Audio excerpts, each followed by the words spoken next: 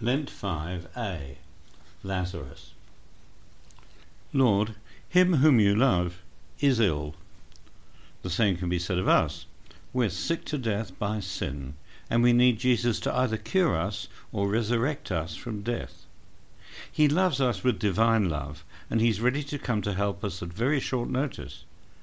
But can it be said the other way round?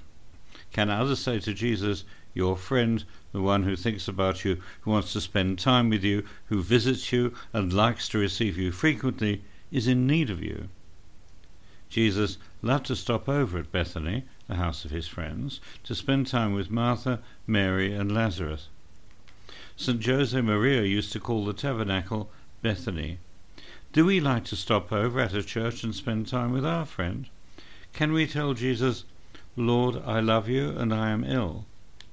If you'd been here, my brother would not have died. It's a very strong statement. It's like saying, you are responsible for the death of our loved one. How many times do we blame God for our sufferings, our illnesses, our accidents? We ask, where was God then? Martha and Mary could talk to Jesus in this way because they were very close to him. If we could see their faces at the time, they would have shown a smile among their tears. It was not blaming him, but showing their pain for the death of their brother. Do I have the same confidence in Jesus to tell him what is in my heart? Jesus, I am sick of everything. Take away the stone. But Jesus has been there for 4 days already. He's really dead. For the Jews, 4 days was the sign of real death. Take away the stone.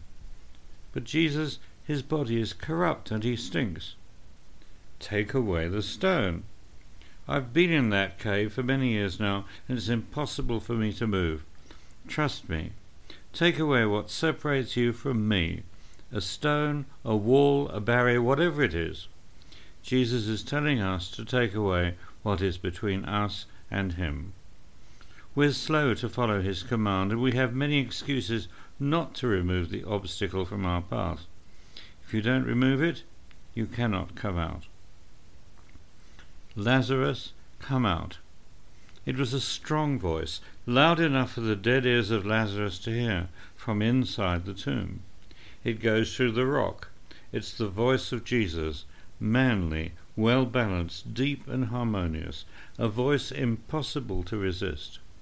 It is the Word of God, the same one that still resounds from the beginning of time, the voice we hear at Mass. This is my body, a body that died for us and rose from the dead. Lazarus came out like a robot, a zombie, an automatic response against his will.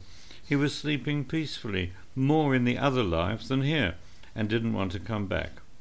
An imperative command to come out. His voice is irresistible. Come out of yourself. Unbind him and let him go. It must have been an amazing scene. They were all paralysed and terrified. Nobody could move, not even run away. They were all tied to the ground, looking at him like a ghost, like a mummy. When we take away the stone, he lets us free. There is always something that enslaves us, either a little thread or a chain, something that doesn't allow us to fly, to follow the path God wants us to walk. Unbind the ropes that tie you to earth and go. Run towards eternity.